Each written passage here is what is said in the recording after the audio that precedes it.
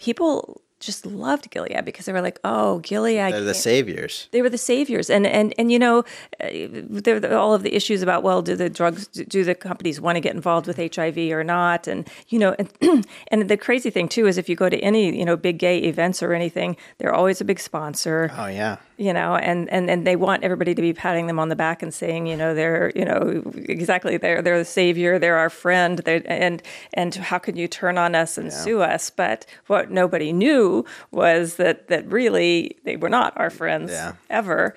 They were just trying to make as much money as possible and didn't care. Prioritizing profits. Prioritizing dangerous drug and product cases. Welcome back. Another week, another episode of Prioritizing Profits, Dangerous Drug and Product Cases. We got a busy show today, jam-packed. We do. How are you feeling? How was your weekend? All good. Yeah, actually, it was a good weekend. Last week, it was really crazy cold down in Sonoyta. This weekend, it was gorgeous. Got in 2 great hikes, Saturday and Sunday, some nice long ones with nice weather. How's the 365 hikes a year doing? Okay, well, it wasn't 365. Somewhere around there. It was 52 hikes. So it would be one. You got me thrown off there for a minute. That would be like every day, which would be interesting and nice, I guess, but not very realistic. No, so it was the 52 hike thing, and I kind of gave up on that happening in 2023. I don't know quite what number we got to. It was in the 30s, but between some really crazy weather in the summer and then going into a hip injury, we kind of got off track. So, well, going into the new year, here you go. You got a clean slate. Well, yeah, and we've hiked a lot this year already, but I think instead of counting them and having some kind of outside pressure for a number or a goal, I'm just going to go with hiking for the fun of it. That's overrated. You got to make it a competition. You got to try to one-up people.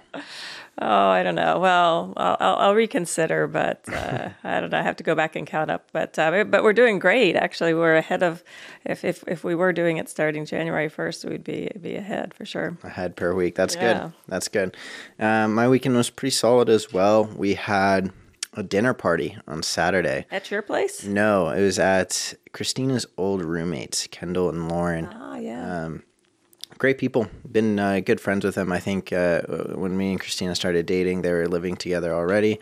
And then they lived together for, I think, about 3 years. And they got me into wine drinking. I didn't really drink wine. I was just not a big fan of it. And then, they would always just hang out on the couch, watch TV, drink wine, and talk. And, I naturally started participating in these activities and became a big wine fan. Rubbed off on you, huh? Yeah. Good friends with them, and they invited us over for a dinner party where, I guess you dress up and they cook, and then, you bring some wine and you hang out and you talk. Maybe you watch some TV, listen to music, whatever it is. Anyways, it was a fantastic time, and I felt very adult. I was like, wow, this is what adults do for fun. Like, this is how adults spend time together and like hang out and have a reason to be together. So, well, you are an adult. Yeah, I am an adult. Technically. Technically. Sometimes I forget that. Yeah. I forget. I know what you mean, though. I mean, yeah, very. Yeah, I mean, I think you just realize like the pastimes and what you do when you're younger, and then it almost feels like a pretty hard cutoff of when those activities either you just stop doing them, or they're not as enjoyable, or those opportunities aren't as available, and then new ones arise. Because like dinner parties a year, 2 years ago, I would have been like, "What the fuck is that?" I'm sure it'd be fun either way. But, yeah, rather than going out and being crazy. Yeah, but it was a good weekend. So isn't Kendall the friend that's in law school? Yes. Yes. Okay, and we were supposed to get her down to Sonoyta for wine tasting, so we may have to get that back on the calendar. Yeah. they're not the best at planning. Whenever I, or like Christina will say she's going to hang out with them, or for example, like the dinner party, I'm like, a week before, oh, what time? What time should I start? And then even a few days before, I'm like, oh, we're doing this in the morning. What time should I, start getting ready, or like tell this person that I got to be gone by?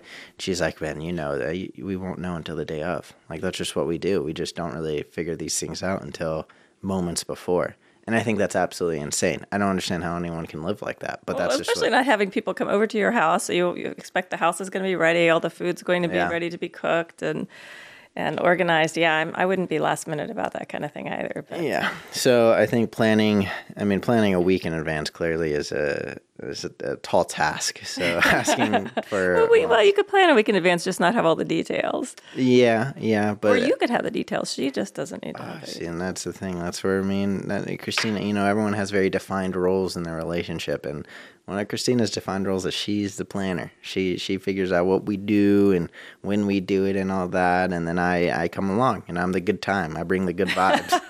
All right. So I guess I should arrange this all with Christina, it sounds like. She is definitely the point of contact there. All right. Well, we'll get it on the calendar because there's a couple and one really fancy new one that you guys have not been to. A winery. Yeah. It's called Los Milix, and it actually, it's real modern architecture and really fancy with food and everything. It looks like something you'd see in like Sonoma or Napa. Definitely not what you normally see in Sonoma. Winery of my people. It sounds like Los Milix. Milix. Yeah. It sounds Mexican. Yeah, it's not Mexican. I'm trying to think. I think maybe Argentinian. I'm not sure.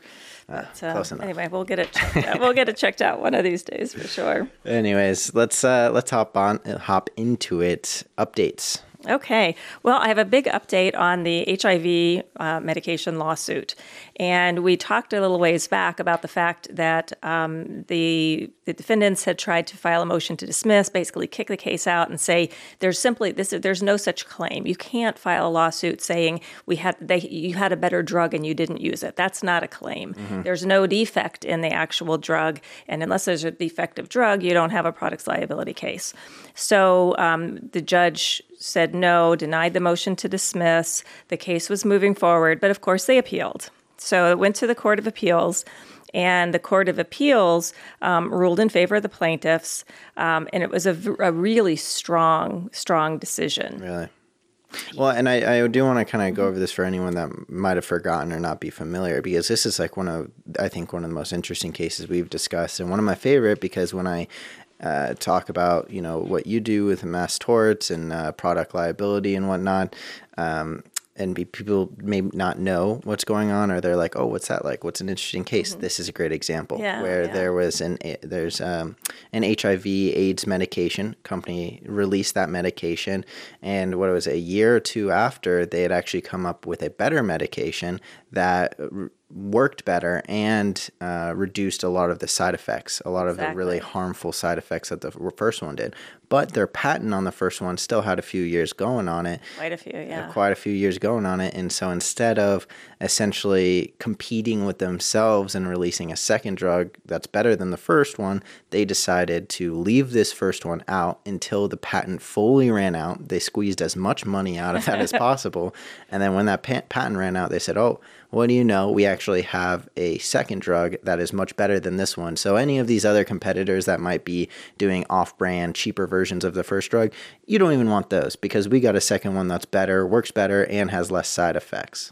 Wow, you really summed that up beautifully. I'm quite impressed. And that was quite a few weeks ago, too. Yeah, like I said, it was one of my favorites in that. Yeah. And I've definitely told a few of my friends that, because I think it really does hit home for a lot of people. And I think it opens their eyes to just how slimy some of this stuff can be on the back end, and profit-oriented, prioritizing profits. There we go. Yes. We like that terminology.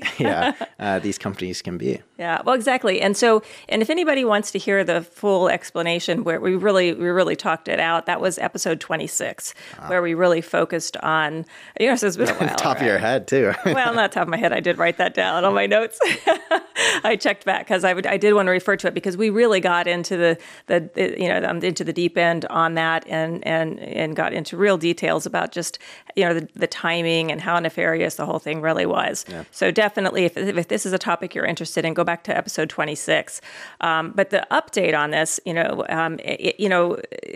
not only did the court say that there's a claim, but they actually used the term morally blameworthy. Wow. Yeah. So what they said is we conclude that negligence in a decision that deprives people of a safer drug and leaves them reliant on a more dangerous drug is morally blameworthy. Wow. So I think the word of like morality in law is like, that's kind of a finicky thing. That's very so subjective, right? And so for a court to use that term, that's a pretty big deal. Yeah, it's pretty. I mean, this is an amazing and really powerful and strong decision. And that's kind of their opining on just kind of the extremity of it. But one of the really important things is just the fact that they were addressing what legal duty does a manufacturer have and what legal duties do they not have, because they were saying we don't have a duty. This isn't a thing. This isn't law. Yeah. No, I mean, and they're not wrong, right? There isn't a law that specifically says you have to release things in a certain way or certain order or anything like that. Well, right. I mean, and nothing would ever be that specific, but what it does talk about is what is appropriate, what involves exercising reasonable care, what, is negligent, which falls below the standard of care that you would expect of a manufacturer of a medication. Mm-hmm. So again, what exactly does that mean? And that's where the courts come in and define some of that. And so, they talked about saying that, well, the question that they had to address was whether a drug manufacturer having invented what it knows is a safer and at least equally effective alternative to a prescription drug that's currently selling and that is not shown to be defective has a duty of reasonable care to users of the current drug when making decisions about the commercialization of the alternative drug. Mm-hmm. So really, laid it out there saying, okay, the drug that's out there isn't defective in the sense that it does do what we say it's going to do.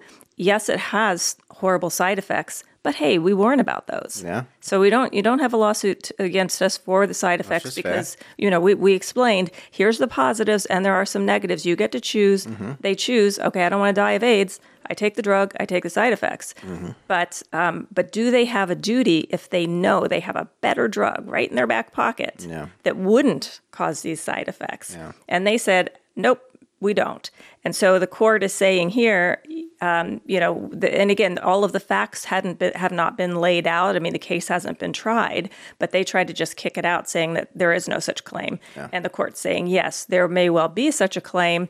And if this is what's happening, if what they're alleging is what actually happened, again, we haven't had all the testimony, but this would be morally blameworthy. So, I mean, wow. Yeah, no, that's strong. And they get really specific in there, too, where it says, like, it doesn't even have to be a better drug. It has to be, reasonably equal with its effectiveness. And then, if it has less harmful side effects. This is a pretty big decision, not only in this specific case, but I would imagine moving forward as well, as this will be a case that if anything similar to this even comes up, it will be referenced, because I don't think this is a situation that has never happened before, right? Oh, they just maybe didn't get caught. Exactly, like lots of times. Exactly. A lot of these things probably happen, but we don't find out about it. Because the rule of patents with, I think it's 7 years, right? 7 years they're able before... Well, actually, I think it's 20 or 50. Yeah, but shoot, I bet we'll double check that. Yeah. Well, so I mean, that's something that pharmaceutical companies live and die by. Oh, right? Yeah. I mean, they want to make the money the exclusive, the exclusivity. I mean, that's when you get the big bucks, when there's nobody else can compete with you. Overcharge the shit out of it. Oh my gosh. So I would not be surprised if there's been other situations behind closed doors where it's similar to this, where, they have a drug that works fine and they're very open about it, but then they find something even better, maybe a few years, 1 or 2 before the patent runs out, or maybe like in this situation, pretty close after the first one was released. So in those situations, this is a case that can be referenced back and say there is claim here, there is validity to us pursuing it and at least getting this in front of a jury. Yeah, and this is in California, and so this was California state law. And the other thing too is that as exciting as this is, and believe me, people are celebrating. I mean, it's a big deal. Yeah. But of course, they're going to appeal, and it's going to go to the California Supreme Court. So hopefully, the same thing. One more step. Hopefully, it will go one more step. So they're going to keep fighting it. I mean, it's a big deal, and like you said, it has implications for far-reaching implications for drug manufacturers. Yeah. And I think it would be a great ruling, and I think should put drug manufacturers on notice that this isn't okay, and you're not going to get away with it. Yeah. I mean, it is shocking and really goes to the title of our show, Prioritizing Profits, where they're just knowingly sacrificing the well-being of your patients and the people using your drug for profits. Yeah. Well, big stuff.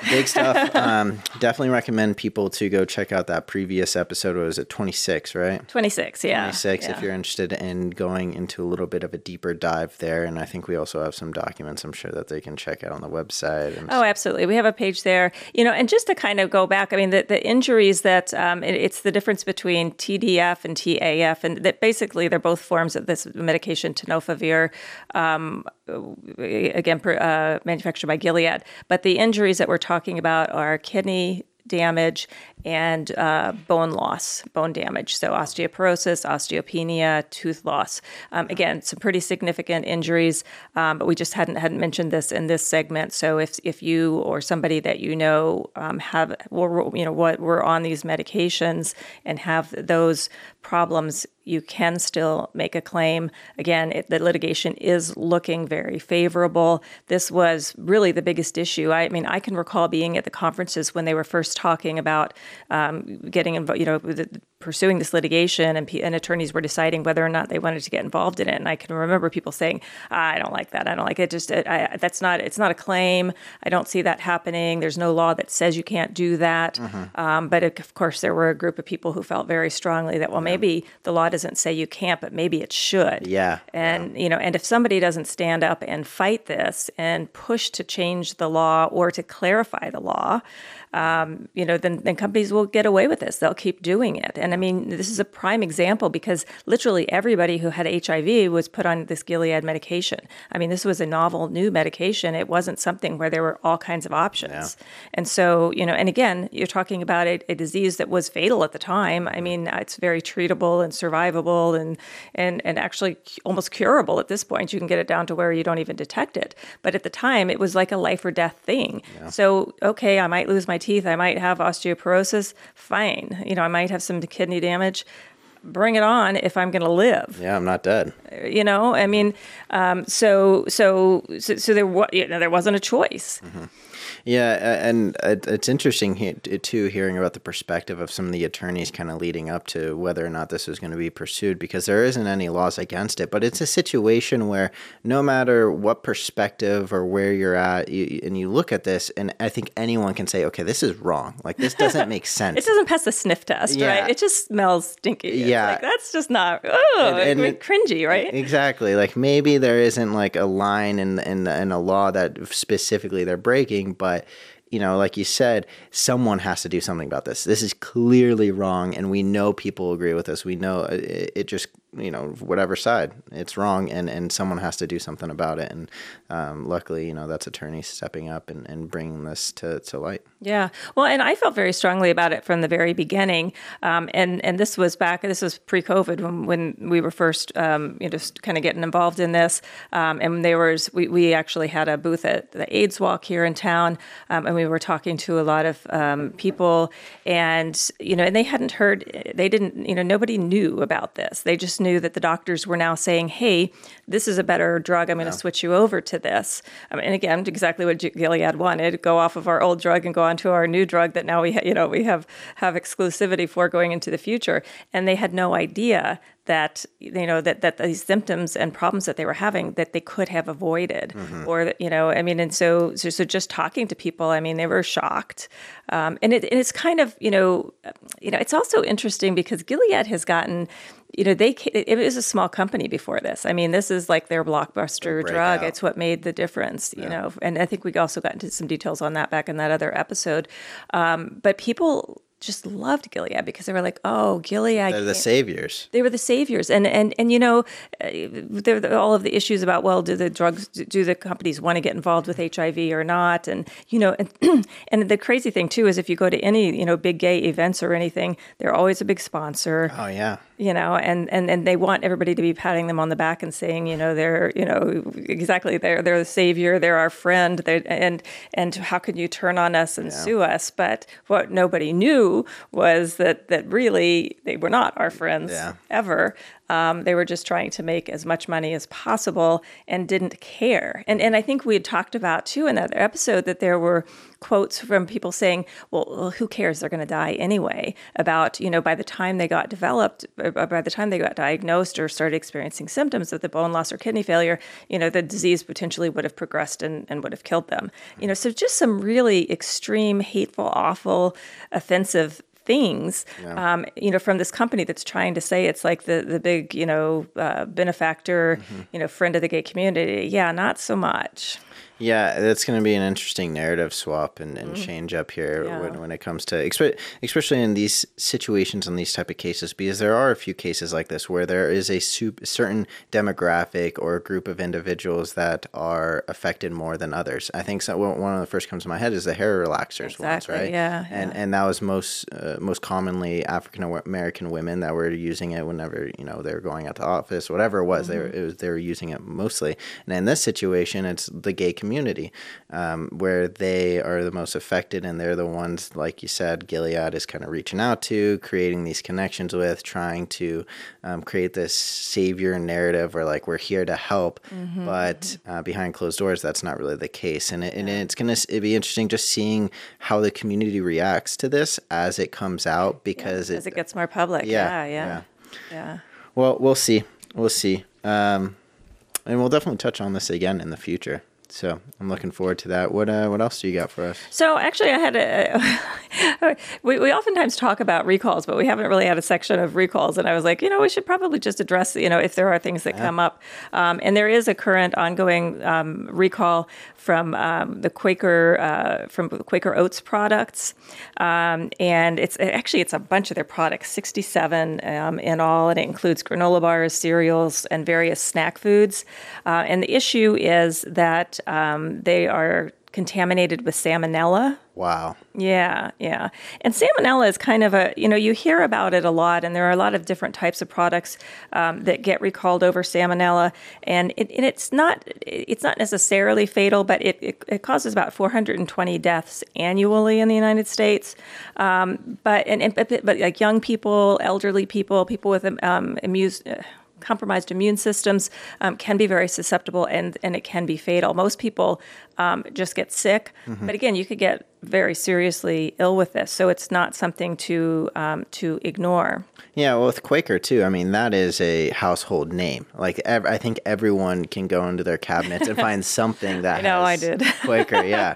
And especially with their granola bars, like I know growing up in elementary school and going to middle school and whatnot, that's kind of like the snack that you get. Especially if you're in sports too, and you halftime at a soccer game, nice easy snack that will give you some energy, give you some carbs to keep on going for the second half. That's a granola bar from Quaker Oats, and like you said, the younger audience and the olders are the ones that are going to be a little bit more susceptible to the extremities of this one.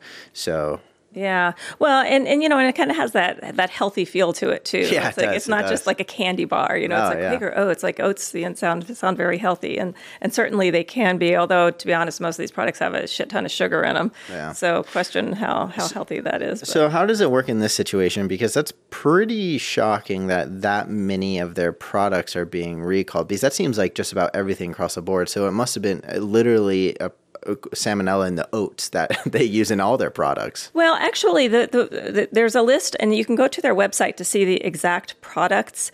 Some of the ones that are involved are Quaker Chewy granola bars, Gatorade protein bars. Best, the Chewies. Yeah, the Chewies. Captain Crunch bars, Quaker Simply granola cereals. There's 67 of them, and if you go to their website, it's QuakerRecallUSA.com. There'll be an entire list. I actually went on the list because I have some Quaker oats in my pantry, and I use them for like these little protein balls we do, or oatmeal and that sort of thing. And the plain Quaker oatmeal is not listed. I'm still not sure if I'm going to use it or not, but yeah, I mean that's a pretty heavy hit to their brand as well when it's that many being recalled for something like salmonella. That's parents don't want to hear that. And once you have that thought in your head that like, wow, things can go to shit across the board for a company like this. Why do you want to risk it? Well, and there's no indication as to how this contamination happened. Yeah. But they have admitted that it has happened, and these are the products that they know that are involved.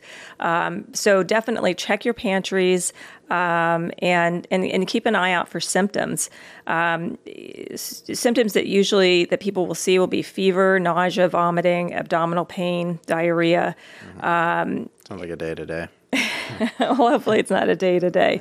The thing about this, too, is that symptoms can begin anywhere from 6 hours to 6 days later. Jesus. Right. So if you're having these kinds of symptoms, it may well be related. But definitely, go to your pantries now, check out what you've got. If it's one of those products, you can get reimbursed on the website. There's a whole process that they will. I mean, that's something that's like, what? I get a box of Chewy granola bars. That's like $6.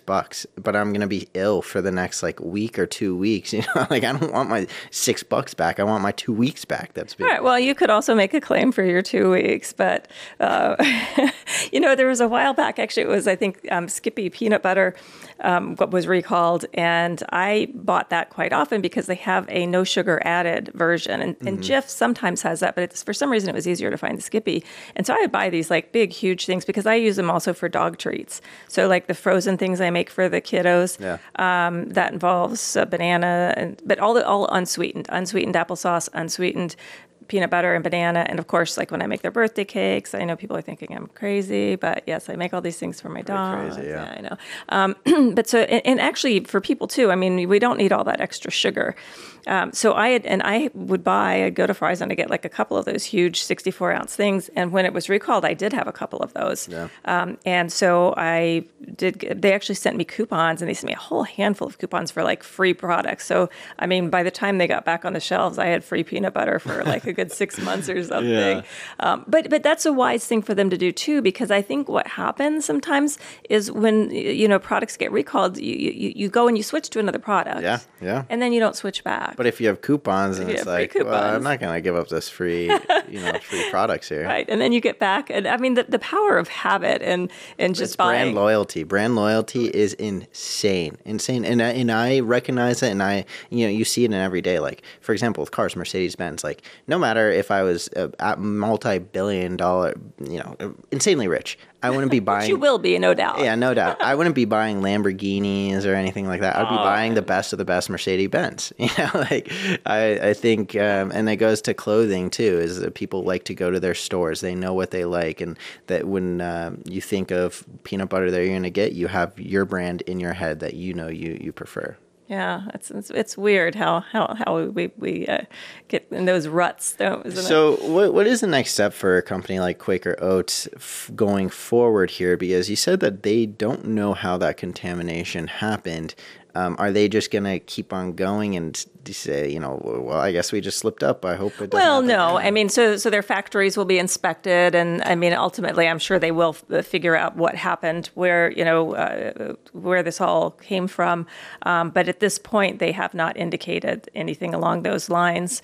And again, it's a huge company. I doubt that this is going to be their major downfall. A lot of companies have had to recall certain Most people products. don't even find out about these recalls, too. Well, that's true, too. And the reality is most people won't get sick. Yeah. But it's better safe than sorry, and especially if you have young children, elderly people, or people whose immune systems are compromised, you don't want to take that risk because it can be deadly. And even if it's not deadly, it can make you miserable for quite a while. So, so that's one of the reasons we talk about these recalls. Yeah, I'm glad that we're gonna hopefully add a section in. Hopefully there isn't recalls every week, but if there is a recall, we'll definitely mention it because that's something that no one really goes and thinks about their everyday items in their pantry, or for example, I think it was the blender or toaster or something a while back. Yeah, air fryer. Yeah, there you go. You just use the products. You don't think about it, and you're not going to do research about any potential recalls. Well, and there are recalls every day, and there are multiple recalls every day. But that being said, so many times it's like they're recalled for undeclared allergens. Like, there might be some nuts in here, or there might be some dairy, and it's not listed on the ingredient list. And we're not going to spend a lot of time talking about those. But the ones that can really be, very dangerous. In fact, we were talking about like the frozen fruit. And people had died. Yeah, that was. I think it was was it E. Trader coli Joe's, Trader Joe's, the strawberries. Right, and there were some other fruit blends, but it was, and they figured out where that had come from, and I think it was some particular supplier in Mexico. Baja California. Maybe. Okay, it might have been. But anyway, and again, that one was something where a lot of people could be affected, and it can't.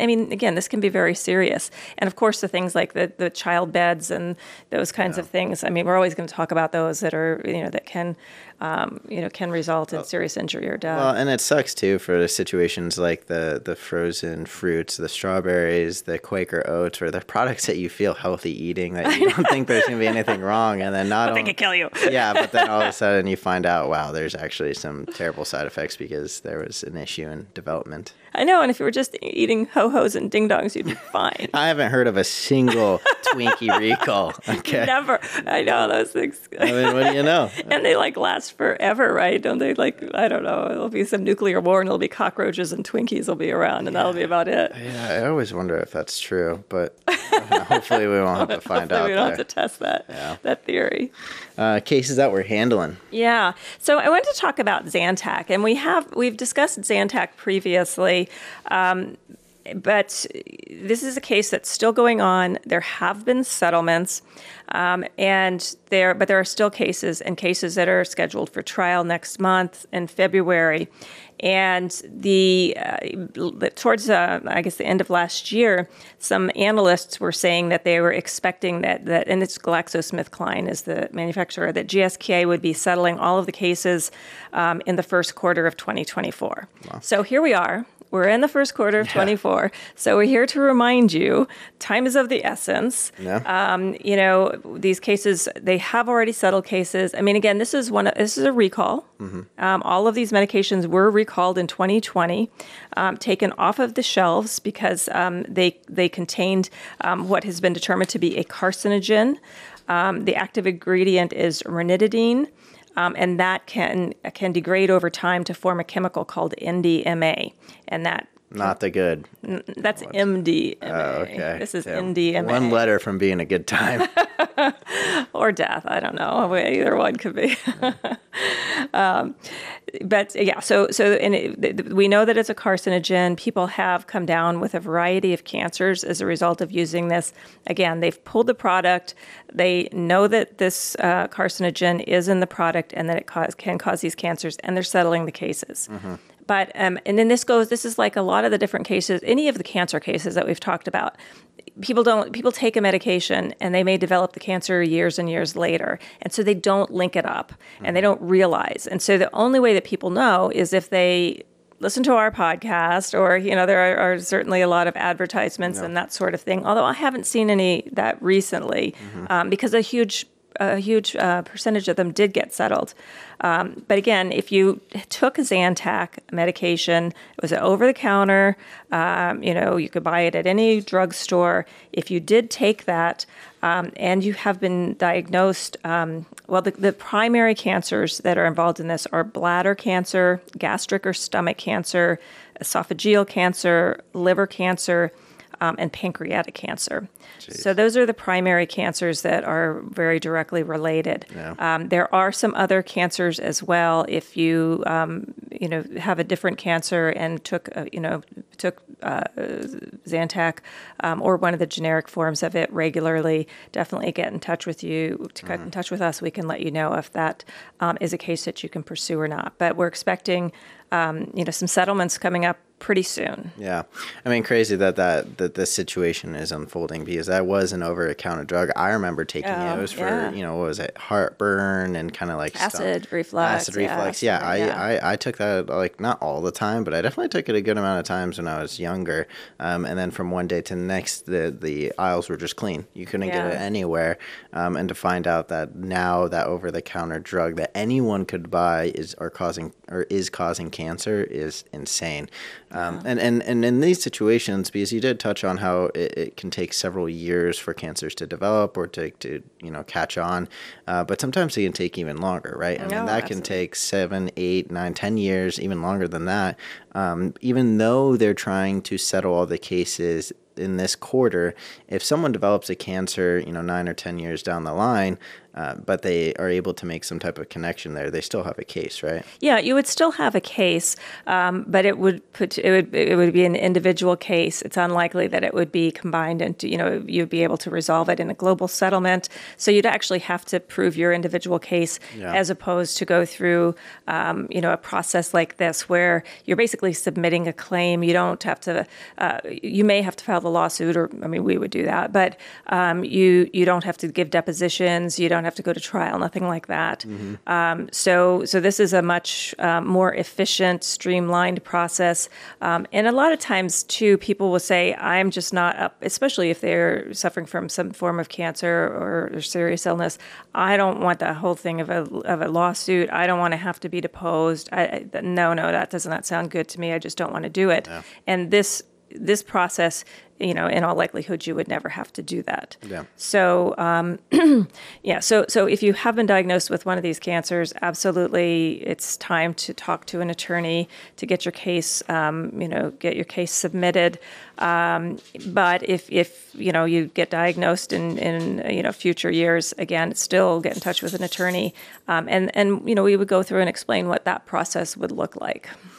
Yeah, I see the perspective of someone that is already struggling with cancer, right? Like, I can't even imagine the physical and mental, emotional toll that would take. And sometimes you just don't want to add anything else on your plate. And so this is a situation which, thank goodness it sounds like the company is coming forward and kind of owning up to this and trying to make this process as quick and as easy as possible for all of the victims. But this isn't a situation where it's going to be drawn out for a very long time. They are, at the table in discussions. Oh, yeah. Well, and they really need to get it settled. The estimate or the, kind of the guesstimate they were saying was probably about $5 billion for this next settlement in the first quarter this year. And how does a drug like Zantac that has a carcinogenic even get into circulation? Is this going back to the FDA kind of like, if it's similar enough to this drug, stamp of approval?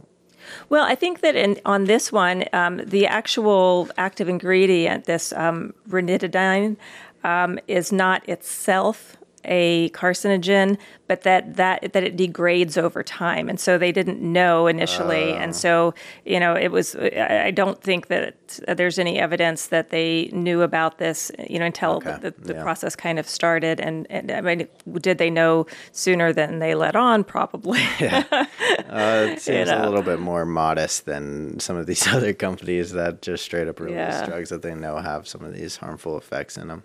Yeah. Well, so if anyone does have any of the cancers on that list, definitely recommend reaching out, because this is another situation where you just wouldn't imagine there being a connection here. Like maybe with the stomach, I could kind of see that, making that connection, but with like the pancreas, esophageal, yeah. Like I think some of those, your first thought wouldn't be an over-the-counter drug, but if you do have any of those cancers, definitely reach out and we can do the necessary due diligence for that. Absolutely. Interesting cases in the news. I see we got a few on the list today. We do have a few, and we'll get to your favorite in just a minute. But the kind of one of the hot topics that I've seen a lot on social media and in the news is, this whole Boeing 737 MAX 9 blowout.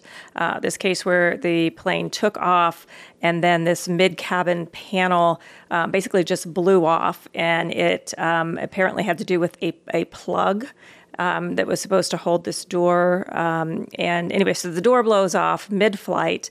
I think they were at about 13 or 16,000 feet. Pretty terrifying. They were able to land the plane safely, but the Boeing CEO came out and basically said that this was our fault. The plug was not properly secured to the fuselage either during the manufacture or otherwise while the aircraft was being built by Boeing. So they've pretty much admitted, hey, we messed up. We shit the sheets, guys. Yeah, you're saying sorry shit the about sheets. that. So they pretty much have come out and said that.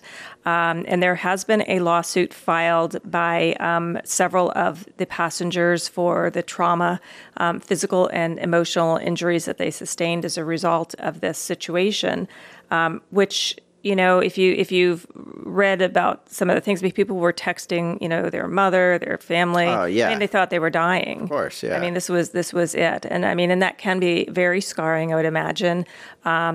I don't know that I could get back on a plane after that. I mean, that could be really life-changing. Oh, you're kind of looking like maybe it could. Well, yeah, I don't know. I mean, I think you can't really put yourself in a situation like that. But that obviously is a terrifying thing. I think the biggest thing would be not being able to get on an airplane. Like, that is so limiting, right? I mean, you have family across the country, across the world, even in a few states away. Like, those possibilities just aren't really there for you anymore.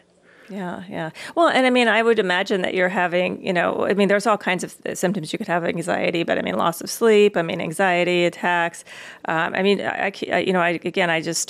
I was, after 9/11, I just couldn't get on a plane for a while. And I wasn't anywhere close to any of that. Yeah. But just the sheer idea of it. And then just that reality. You kept hearing over and over all of the stories of how, these people basically knew that they were dying and all of the messages they sent. Yeah. Actually, kind of on this topic, a little bit off it, is I saw that there was a Netflix documentary, or like a show, reenactment essentially, based on a true story. I didn't know that a lot of the families that suffered losses from the World Trade Center, there was a government payout there, wasn't there? Yeah. And it was in order to avoid lawsuits for the government. I don't necessarily think we should get into that too much, but I think that's really interesting, and it's something I never imagined, that the government would be able to be sued for a terrorist attack like that. Yeah, and I don't know a lot about that either, so I wouldn't, without doing some research, would not be really able to speak too much to that. That's quite a bit different, definitely. Yeah. And again, in any of these cases, you look at comparative fault is the government.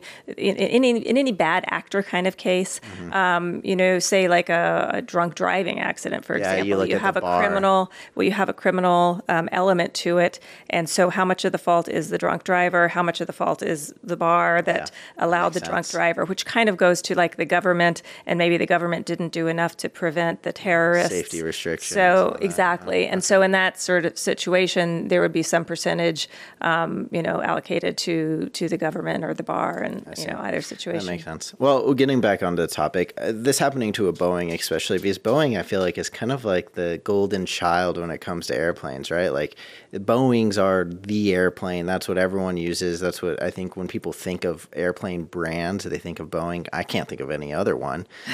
So to see that this happened to a Boeing, them take responsibility, and it sounds like they don't actually know at what stage of the process of manufacturing the plane this kind of hiccup or this oversight happened that led to this catastrophic event, which is even more scary because now, there's a ton of Boeings out in service or all across the country, all across the world. Right. Well, and this is specifically to the MAX 9.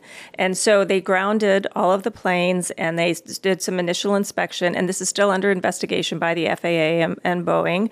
And they found several others that also had these loose plugs. So it did look like it was a problem with multiple. Luckily, it didn't happen at a point where they couldn't turn around and, there were no fatalities. Oh my God. Imagine if you're like across over the ocean or something. Oh my God. What do you do? That's crazy. I didn't even imagine that. It's really crazy. But I mean, all this, of course, it was depressurized and, the masks drop and all of that kind of drama that you see in movies. And these people, lived through this. And so immediately afterwards, Boeing refunded the cost of the airfare and gave I know you're just chuckling. Well, and gave everybody $1,500 initially. They said that it was, quote, as an immediate gesture of care. Which, and again, I think that they realize they're on the hook for more than that. That's something that you can just do right away. You don't need to go through all of these, you can kind of look a little bit better. And, and maybe and again, if you file a lawsuit, it's going to take a long time, but maybe you need to get some counseling. Yeah. You need some medication. I mean, whatever you might need, you have a little bit of cash there to get started. It is good. It is good. I mean, and I just am imagining you requesting a refund after this, and they're like, no refund, sorry. Even though it is good that they did it, it's just kind of pretty funny. Bad press. Yeah. Ooh, you know what? Maybe we'll refund half because we got you halfway to your destination. Oh my goodness. Anyway, so there's going to be some big lawsuits coming out here. Is this something where it is a class action where everyone on the plane is going to be piled together to a certain extent? So a few have filed initially, and they're saying that they are trying. That again, we don't know. The judge would have to certify it as a class action, but they're saying that they want to represent everybody on the plane. And in this kind of situation, that very well could make sense because again, people, I would not downplay the emotional injuries at all because I would just be traumatized. I guarantee you I would be horrendously traumatized.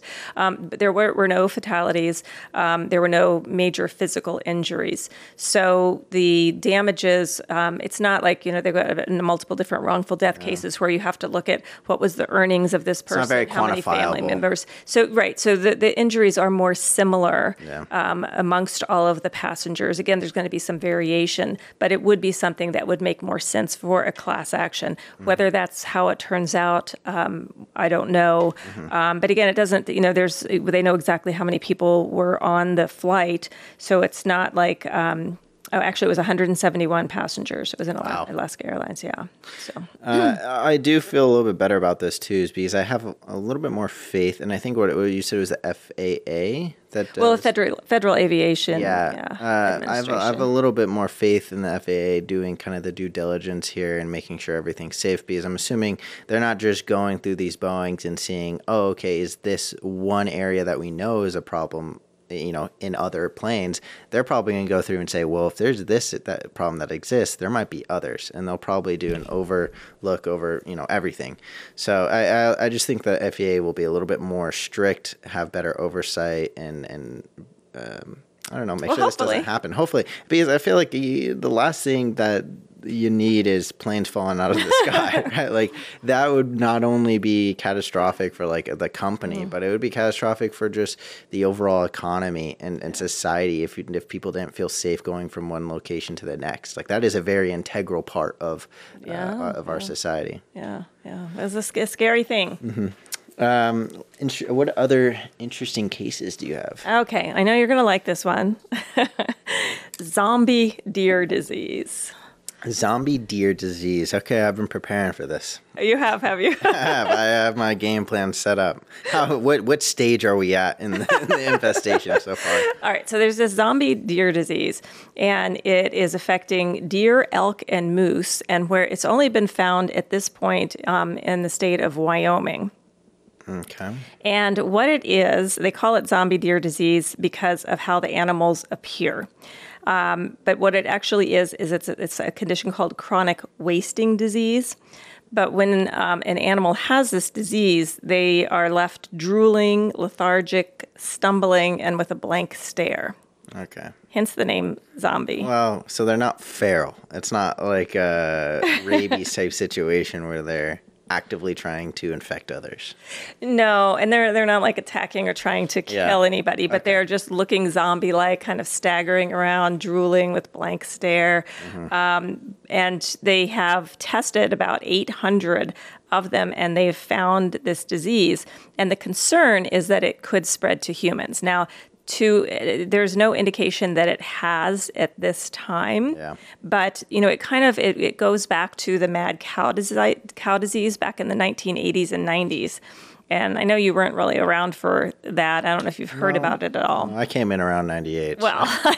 I'm well aware where you came in, but you might have heard about things that happened before. Mad cow disease does sound familiar. What was the situation there? So that was a similar disease, not exactly the same, but there were a lot, and it started in England, and there were a lot of cows that had this disease kind of with some of the same symptoms. But what happened in this situation was that it was the first time that they had this disease in animals, and then people who it basically was transferred to humans through consuming the meat of the cows. Wow. Yeah, and so that's the concern is it's not exactly the same disease, but it's similar enough. Can this happen? Can humans get this chronic wasting disease, this zombie deer disease? And at this point, it hasn't happened yet, but they're keeping a close look out and warning about it, and recommending that you not eat the meat of these, deer and elk. We don't eat a lot of that, but there are a lot of people who are hunters or who. A lot of parts of the country where that's pretty common. Yeah, absolutely. And like right now, they've found it only in Wyoming, but we don't know where else this may be present.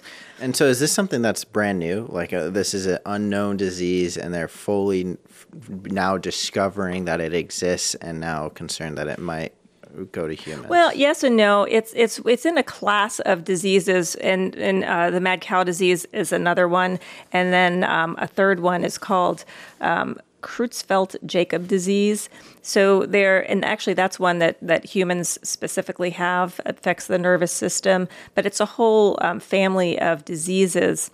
Oh boy, and the category, I don't know if I'll be able to, it's transmissible, spongiform, encephalopathies. Okay, so wow. TSEs. So it's this category of horrible diseases that basically eat away your brain, I guess, in layman's terms.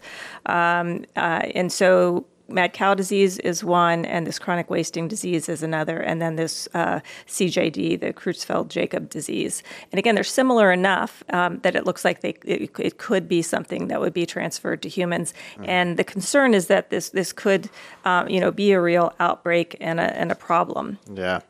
Yeah, that would be terrifying. I mean, blank stare, drooling, that's like Saturday morning after a night of drinking for me. But for that to be permanent, I can only imagine. So Christina might have to check you periodically. Exactly. She might be calling me up saying, I think Ben might have zombie deer disease. Well, I wonder, too, with situations like this where, for example, with like mad cow disease, it was transferable to humans that ate the meat. But once it went into one human, people aren't eating each other, hopefully.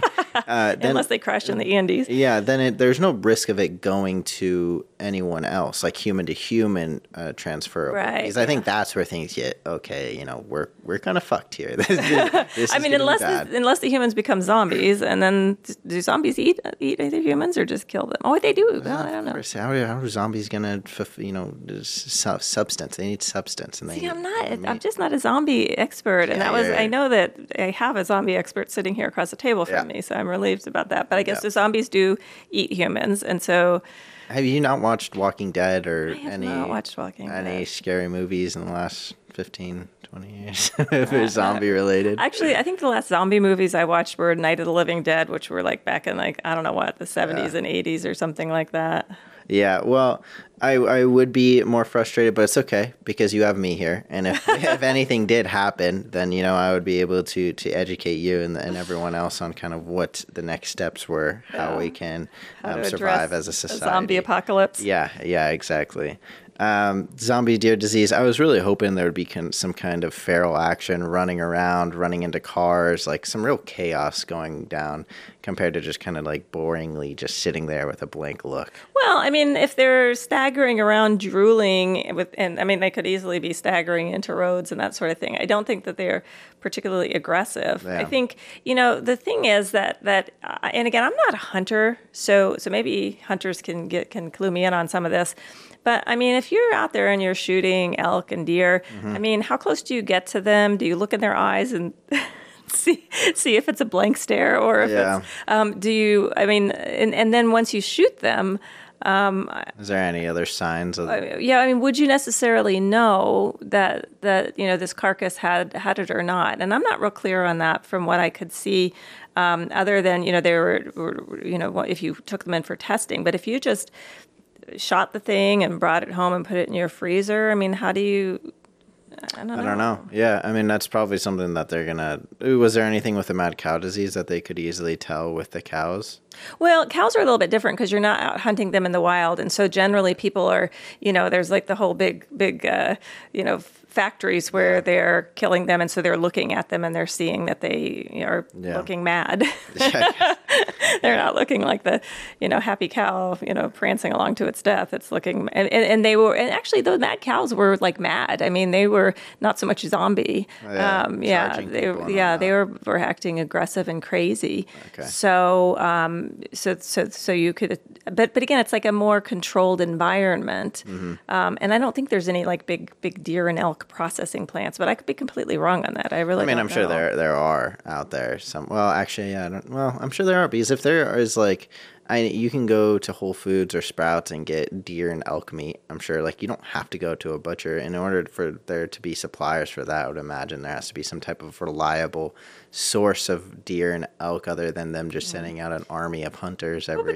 But I mean, it's not like... I mean, have you ever heard of, like, some elk farm where they're, like, actually breeding them? Or see, that's the intention. Farm? They don't want you to know. Right now, the cows and the chicken farms are getting all the heat for, And you think that the deer and elk is all fine. Exactly. Well, I don't know. I mean, maybe there is. I've never heard about that. And part of the reason why people like to eat venison and all of this is because it's wild meat, and it's not, raised in some situation where it's being fed, this corn and all of the fructose, all of the crap that makes our meats so unhealthy, whereas like say grass-fed beef or wild, and even cage-free chicken, all of these things.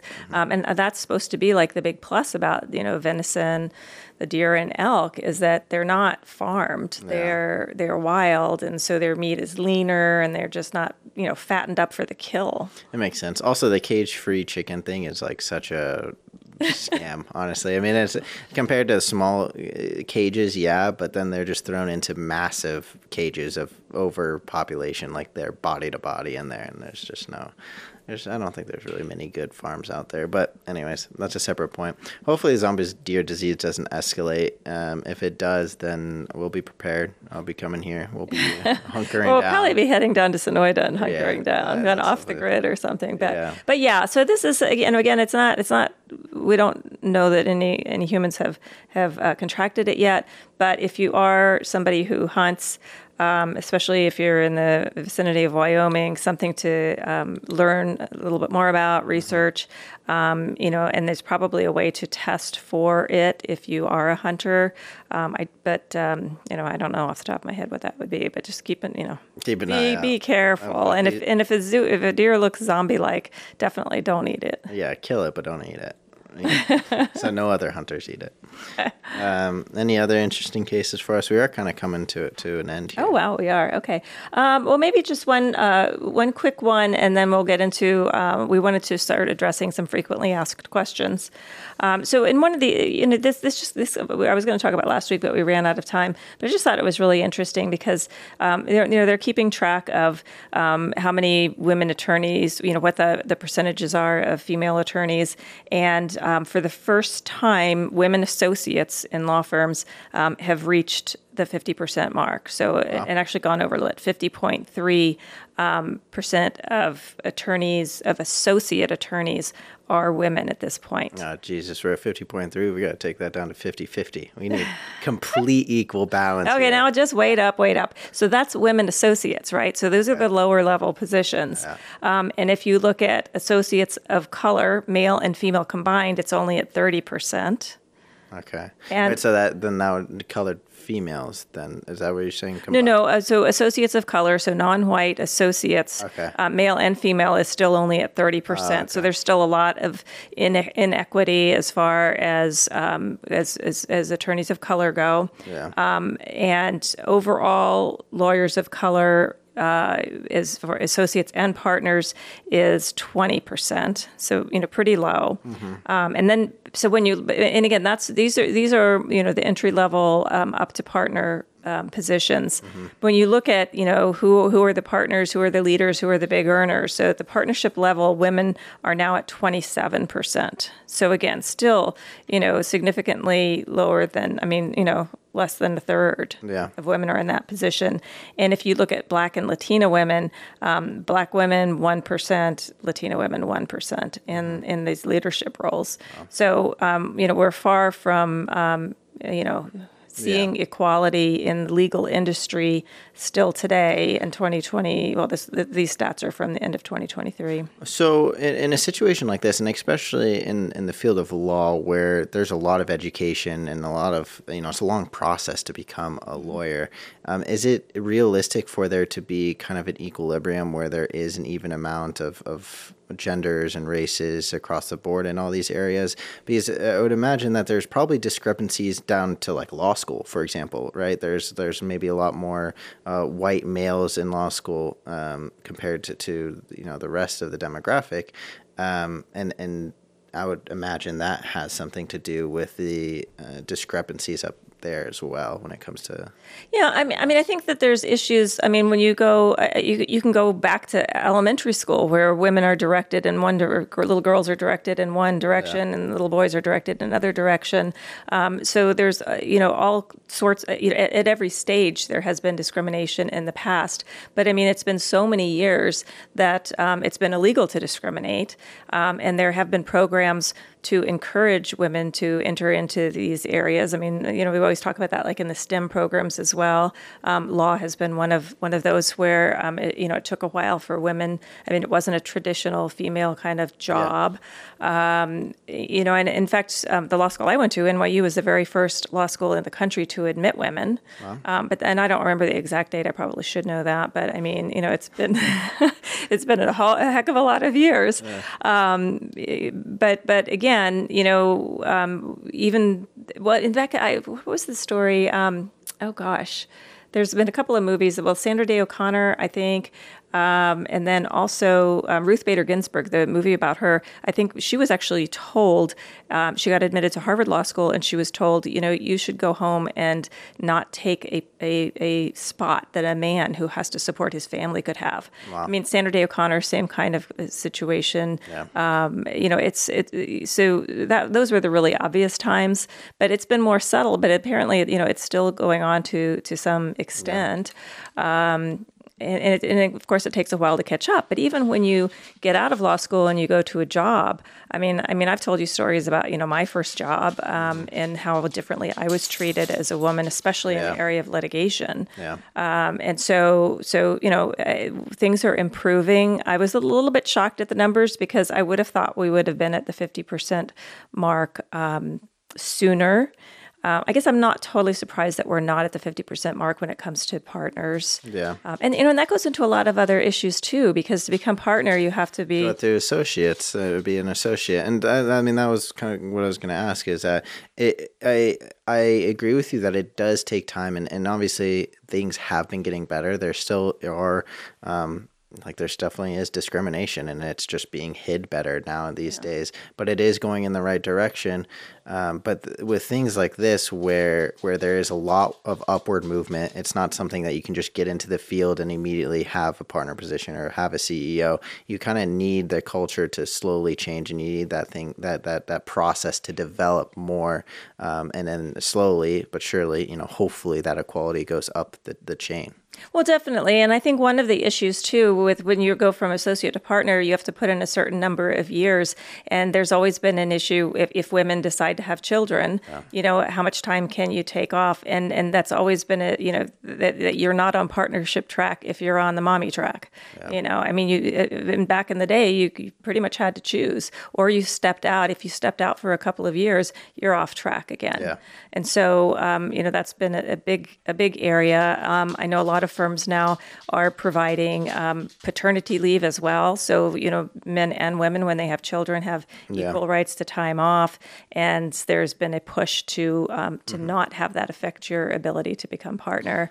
Yeah. But, it's a long process. Long process. It's interesting, too, that you mentioned that it is men and women with the paternity leave, because that was, with the partners and with this becoming, very high ranking roles in a lot of these companies, it is a very large time commitment.